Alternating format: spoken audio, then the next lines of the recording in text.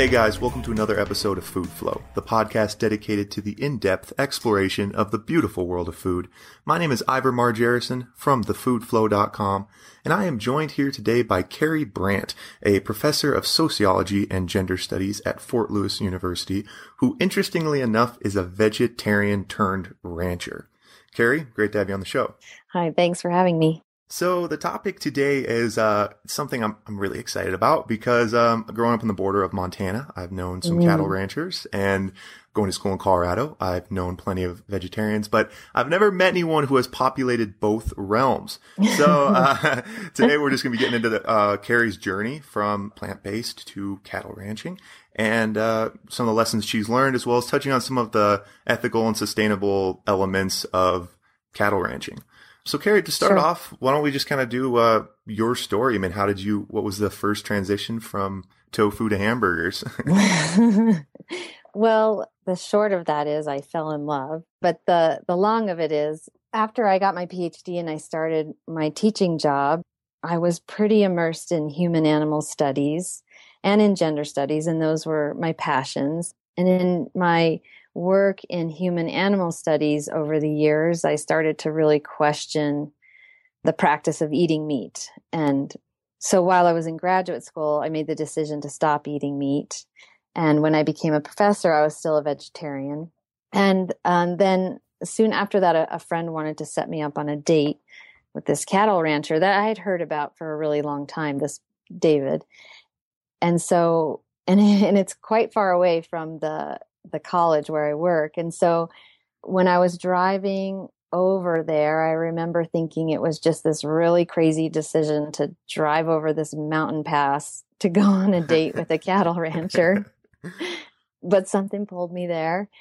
And I fell in love. I fell in love with David, and it kind of turned my world upside down in some ways in terms of all of my thinking about humans' relationships to animals. I decided it was important to explore what I was feeling and experiencing and not come to some definitive decision on whether I should or shouldn't eat animals, but just to sort of explore what life was like on the ranch and who David was. And in that time, I started then to change how I thought about our relationship to animals.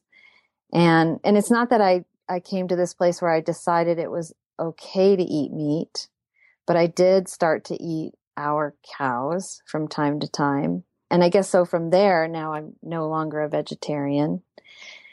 And I still struggle with it all the time, and not in this very, I struggle with it, I think, in a really positive way for me, in that I've realized that it's important when we're thinking about the question of animals and humans' relationship to animals that we do sort of struggle with difficult questions. So that's really sort of what's emerged for me out of living on the ranch, and it's gone right into my teaching too, because I teach about animals, and that is to really sort of push people to think deeply and about their relationship to animals and raise really important questions. Because I think sometimes people are afraid to ask those questions. Like meat eaters are often afraid to ask those questions about who animals are or how cows experience agriculture, say, because I think they're afraid of where their sort of reasoning will take them. And so they kind of shut down that question. And I think the same thing happens too for people who don't eat meat. They become really certain about their position and they stop asking questions. And so, I mean, to just put it in a word, I think I'm on this journey of uncertainty now, and very comfortable with that. And that in being uncertain, I'm able to sort of raise a lot of questions in my own mind and hopefully with other people to begin to dialogue about animals, particularly animals in agriculture. Well, I think, and that makes sense. And I think when you say to talk people not asking the questions, or like you said, maybe scared of the answers that they get, whether it be from the vegan or the meat eater side of it.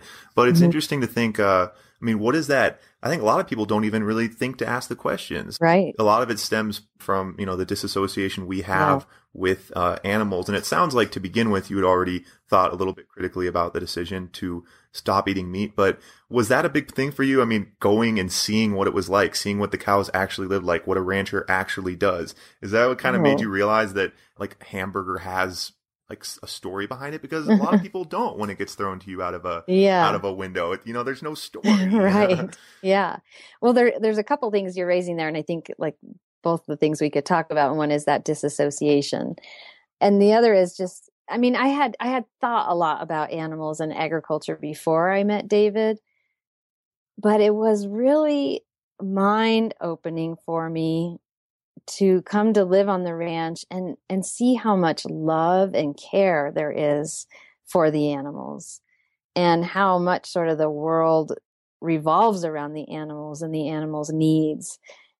And I think I had a little, not as much, but I do see it a lot in my students and in sort of dominant culture, a bit of a stereotype about ranchers as these sort of hyper masculine, gruff men that, don't really have any emotional connection to animals, and they're just in it for profit or whatever. And what I found in coming to live on the ranch, that was very much not true of David, nor of many of the other ranchers I was starting to come to know.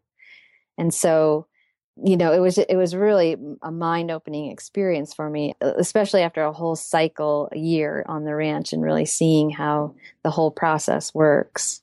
Well, it's interesting. Like, I mean, that system being built around the animals, and it's kind of a co-evolution, a lot of agricultural livestock and humans. And yeah, I had an opportunity to spend some time on a goat dairy, and it was like the family, the small, farm, their life revolved around these goats. Like, they protected the goats, they fed the goats, and the goats seemed like they loved it. They were really happy to be like in this, well-kept, protected grass pasture. And you really start to kind of see that differently. It is an interesting experience. Yeah. And certainly that's, I mean, in this case, you are advocating for meat coming from systems that are ethical in that way, I guess.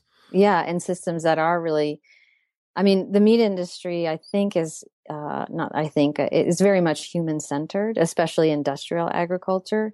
And I think we could do a better job of building animal agriculture that is centered around the animals first. So what does it mean to have a cow-centric cattle operation or beef operation or beef industry? Like, what is it, if you were to organize the whole industry around cattle, how would it look differently?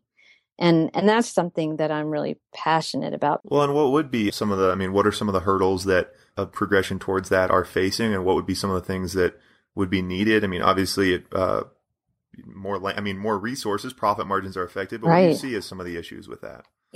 It's complicated, right? Because of living in sort of late stage capitalism. But I mean, one of the issues is people eat a lot of meat, right, in U.S. culture. So the demand for meat is high.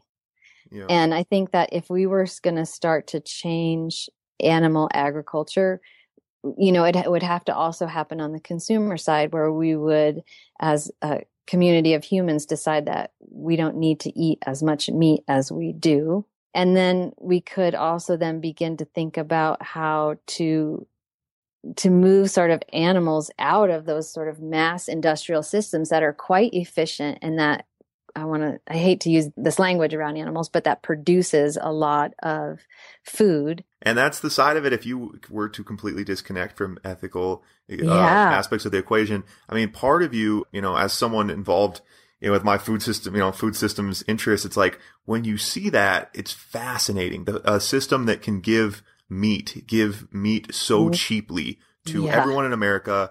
At any point of the day, they can get a burger. And part of you, you want to fist pump, and then you like look a little closer, and then it's like, maybe there is, some issues there. But yeah.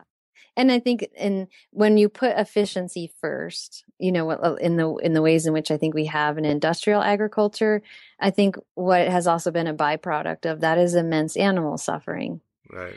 And I think, it's really important to dialogue about that suffering, because we could do it better and we could do it differently. Yeah, I think having to like not just, shielding yourself from those thoughts, and particularly with the case of eating meat. I mean, like you said, a lot of people just kind of separate themselves from it, and they can Right. because the chicken in the store doesn't look anything like an animal, you know? Right. That's right. They can. I think a big side of that too is that, like you said, the consumption rates. Mhm. Certainly, I can imagine. I mean, how has your meat eating now compared to meat eating before you were a vegetarian? I mean, are you eating less? Or are you doing it more strategically? Yeah, I would say I eat less and more strategically. I think that's a big thing too. With I've seen people that kind of start little gardens in their backyard, and it's kind of a Mhm. similar idea. When you grow a tomato, 40% of it's not going to end up in the garbage can. And currently That's right. that's where America's food goes. About 40% is Yeah. wasted. And I Yes. think a big of it, part of that comes from the disconnect. I mean, the Mhm. reason that I, grew up so comfortably eating bacon cheeseburgers without ever thinking about a dairy operation, a cattle operation, and Mhm. pigs is that disconnect. And Yeah. being a step closer, it really does make you think about it, can help with food waste. And certainly you start thinking a little bit more about the quality and where it came from. hmm And I think like it's a great point you're raising. If we could connect people more with agriculture, I think that that would go a long way to sort of changing their perceptions about maybe food waste or, what they decide to buy or how much they Exactly. Yep. decide to buy. But because the way in which we've sort of marginalized sort of ranchers and farmers in the US now, people really have lost a lot of connection to that the process of producing food. Yeah, yeah, that's interesting. And I think another side of it I kind of want to get into is the role that they can play in not just sustainable meat production, like not just the argument that meat can be produced sustainably, but the role that animals play in a sustainable agricultural system. I mean, Hmm with your ranch, what do you, as far as your manure, or is that going to a different farm? I mean, Mm-mm. So we don't use there's no sort of inputs on the ranch, like there's no fertilizer or okay. any, it all comes from the cows. Oh, So the cows come home to the ranch, say in the month of November, and they spend the next sort of 6 months almost on the ranch. And that entire time they're sort of being rotated around on the grass on the ranch. okay. And so they're pooping and peeing a lot. And that poop and pee is full of a lot of nutrients that the soil and the plants really, really like. Yep. And so, and then they're using their feet to sort of grind the seeds in and get the nutrients in and sort of aerate the earth or what have you. And so it's a system that works really well. Well, And so then, and a natural, I mean, it's the ecosystem. That's what's hilarious yeah, is that, yeah, if I tried to make a it's little, already, it was if I, already there. if I tried to make a little ecosystem ball and there was no animals in it, and then you gave me like an animal and I put it in there, it'd be like, this was the missing piece. I mean, Yeah. it's how nature, there is animals Yes. that decompose and they're part of, and to, when people talk about like, oh, if we didn't have cattle, we could have more, I know. we could grow more vegetables. It's like, yeah, but when you manipulate an ecosystem and create an agro ecosystem, the most sustainable thing that, in my mind anyway, would be to make one that mimics an ecosystem, which means you need animals. Animals, right. And it's some of the most beautiful, permaculture systems that I've seen, small, on smaller scales, where they have chickens that are going through the fields and they're eating pests, and they are feeding scraps to pigs, who are decomposing and creating. It's animals are part of the system. Yeah, Like it's they've always been. You're right.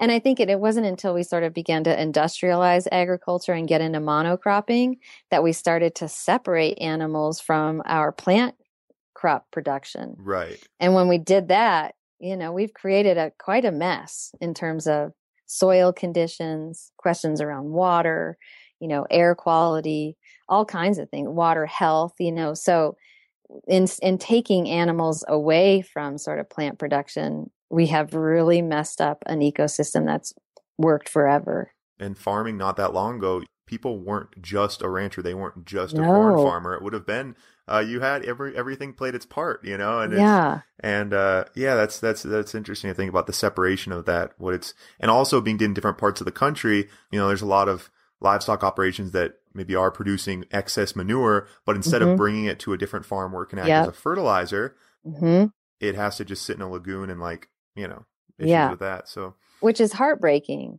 And that's what I mean. Like we could just do this all so much better. And I don't think it would take that much in some ways. Sometimes people or my students especially feel really overwhelmed, but I'm like, we know how to do it better. So let's start. And people are starting to do it better. And that's better for animals and better for the environment. And communities consumers are starting to put money into it, with the sales. I mean, people are demanding they want these kind of meats, and that's exciting because a farmer, when he has demand, he can go in those directions if he wants to, and it is an exciting time for it. I think it is. I really do. Yeah. And then like your point, listening to David's father lives on the ranch and he's 86. And when he talks about his childhood on the ranch, it was a different place. There was pigs, there was sheep, there was lettuce, there was potatoes. They grew all kinds of crops and all kinds of animals existed.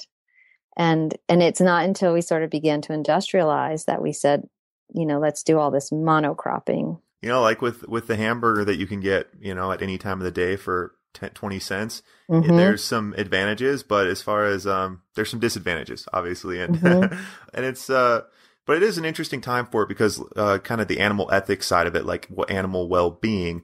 It's nice that I'm kind of seeing that movement is able to piggyback onto quality. So it's also like even if you don't care about how happy or ethical they're raised, you might nutritionally prefer grass-fed beef, and that in turn kind of equates to a more ethical raising of the animal. So I think it's an exciting time for the animal ethics, animal welfare to kind of get on that same ship and have a little more consumer dollars. Unfortunately, it's a capitalistic system where money talks, and you need a little more than just a good message. So that's yeah. And I think there's two things there about, I think we need to find ways to get that sort of high quality food to poorer communities. Right now, because of this consumer demand, it's middle and upper class people who can really afford the higher quality. Every day it's seeming a little more like upper class every time I go to the grocery store and look at the prices, because it's just And then so you have poor communities where there's a lot of 99-cent hamburgers on the corner, and it makes sense why people buy them and eat them.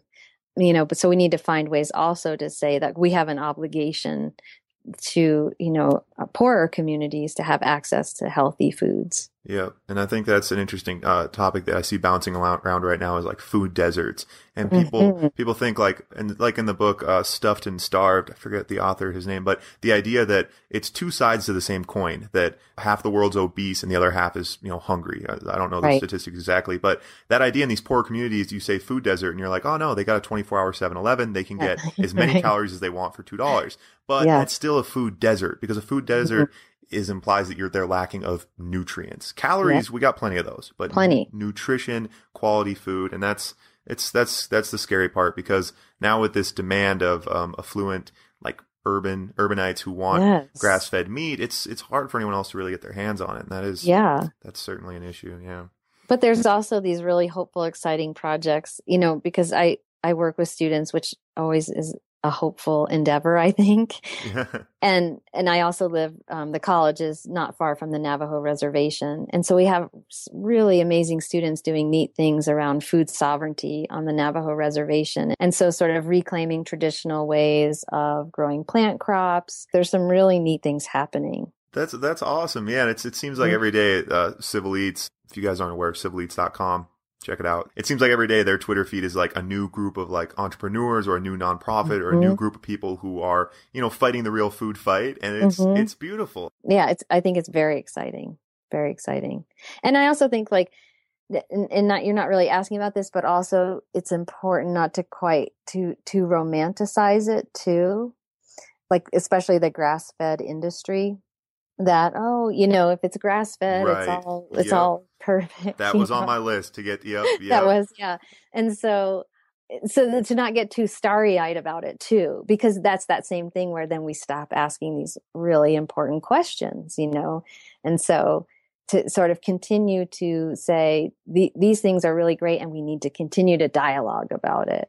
Because some of those labels, they can get tricky too, and like when people ask me about organic, I love the idea of it. I love for the first time that a tomato isn't just a tomato, but at the same time, organic farm, I mean, there's tons of organic farms that are not sustainable. They're not environmentally friendly. And if we just say like grass fed equals good, then where Yes. do we end? Like I love that though, like that idea of just asking questions, continually asking questions about it and not just settling because, organic, organic has a lot of its own issues. And I'm sure, grass fed and natural, beef has same kind of problems. Mm-hmm.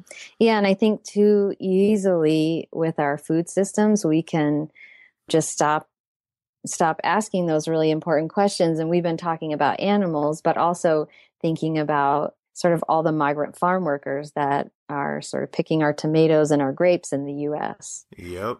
Try to understand those issues and struggle with them. Because what I find too, when people learn about those things, then they think, "Whoa, gosh, I'm a bad person then if I eat these tomatoes." And then they seem to get kind of stuck. Right. And so we live in this crazy kind of capitalist system where you can really enjoy your tomatoes and also know that those tomatoes were picked by migrant farm workers in probably really horrible conditions. And so if you can allow yourself to hold those two things together, then you can say, now I can start to sort of dialogue and ask questions instead of, feel guilty about this or turn a blind eye to that. You know what I mean? Yeah. I think we get stuck in those positions. And we need to just continue to interrogate these systems. Well, and it can, like you said, I mean, you dig a little too far and then you get overwhelmed and then you just decide to, like, there's nothing you can do. There's nothing that can be done. You're back where you started. And actually, that's one of my, one of the things I heard you say that I really loved when you said it's hard to eat without causing harm. Yeah. I mean, that's the world we live in currently right now where it's like, that tomato, like what was behind a tomato? It may seem like just a plant, it's vegetarian, it's vegan, but there could be a lot of environmental and human and animal suffering behind it. Yeah. So it's, yeah. And I said that in the film, but I think, and I feel a little embarrassed how naive I was, but I think I really felt like if I wasn't eating meat, that my food choices were pretty solid. Right. Yep. And then I started studying things and thinking, wow, our food systems are really in trouble, I think. I mean, there's a lot of harm caused to humans, to land, to the environment, to animals, and that we know we can do it better. And so let's start talking about it. Yep. I think that's where it all starts. Having the conversation, having the dialogue. That's the real moral of the story: is that it is extremely complicated. And the organic sticker doesn't tell the whole story. The grass-fed label doesn't tell the whole story. No. And but getting closer to your meat, you can start to figure out more about the story, I guess. That's right. Yeah. And have a real sort of deep sense of reverence that this animal is giving its life, we're taking this animal's life for our own benefit, and to just hold some space for that and acknowledge that. Yep. And I think, actually I saw, thehungrythinker.com did a piece, Kelsey Vlamis did a piece on prosciutto, and it follows it, and like the beginning is like this, like it's a video, and she was just commenting on the video, but it's like this epic beginning of like a landscape and the farm and the farmer and the guy's talking, and it's really beautiful and good music. And then he's petting a pig, and then he pulls out like a .22 pistol and shoots it in the head and takes it and follows the process. And it seems like I felt like I'd been betrayed by the video, or I felt like it was like cruel or wrong. And it's like, no, like that's what happens. And it's not that, everyone, I mean, it's a little extreme to think everyone has to think about animals being murdered every time they eat a chicken sandwich. Right. But just taking that step, just acknowledging, and like you said, even just talking about it and not just shielding yourself to it. I think obviously that's a pretty powerful step. So in kind of, I guess to wrap things up here, I mean, what kind of, your journey? I mean, that's what the talk was about. What have you, what is kind of the lesson that you've learned? Well, I think that is that we can hold complex feelings and experiences together. And by that, I mean, we can love animals deeply and we can eat them. And we can sort of grapple with that paradox, I guess, if you will. I have sometimes students who don't eat meat. They tell me it's just not possible that I could actually love these cows and eat them. But all I know is what my experience is, and that I do care for them greatly and I do eat them. And so given that, like, how can I then use this complex experience to then ask questions about how we should, live with animals or how we should eat animals. And I think in that space is where really rich thinking comes into existence and some really neat ideas. Because you think about some of the things that are changing in agriculture that are better for animals, and those are coming from people in animal agriculture who are wanting to change the way their animals live. They're not necessarily coming from animal rights activists. Right. And so giving them credit and seeing that they're sort of struggling with these things and trying to do it better, and then try to have a dialogue in that space I think that's sort of the biggest thing that I'm sort of immersed in at this point. Yep. The complexity of each stakeholder involved. The roles, ranchers aren't, like you said in the beginning, like all the ranchers aren't these people who are hamburger hungry, animal torturers. Yeah, I guess is that idea. Yeah. Yeah. They're really, I've met a lot of men who cry about their animals, and that was really surprising to me. There is an interesting relationship between, and not just, we know there's an interesting relationship between dogs and humans, but there's a relationship there between livestock and humans, or at least there, can be in some systems. And I think that's a good point that a lot of people forget. And that's the thing for you guys going forward. That's, read your labels, look for local food, demand higher quality food, if at all possible.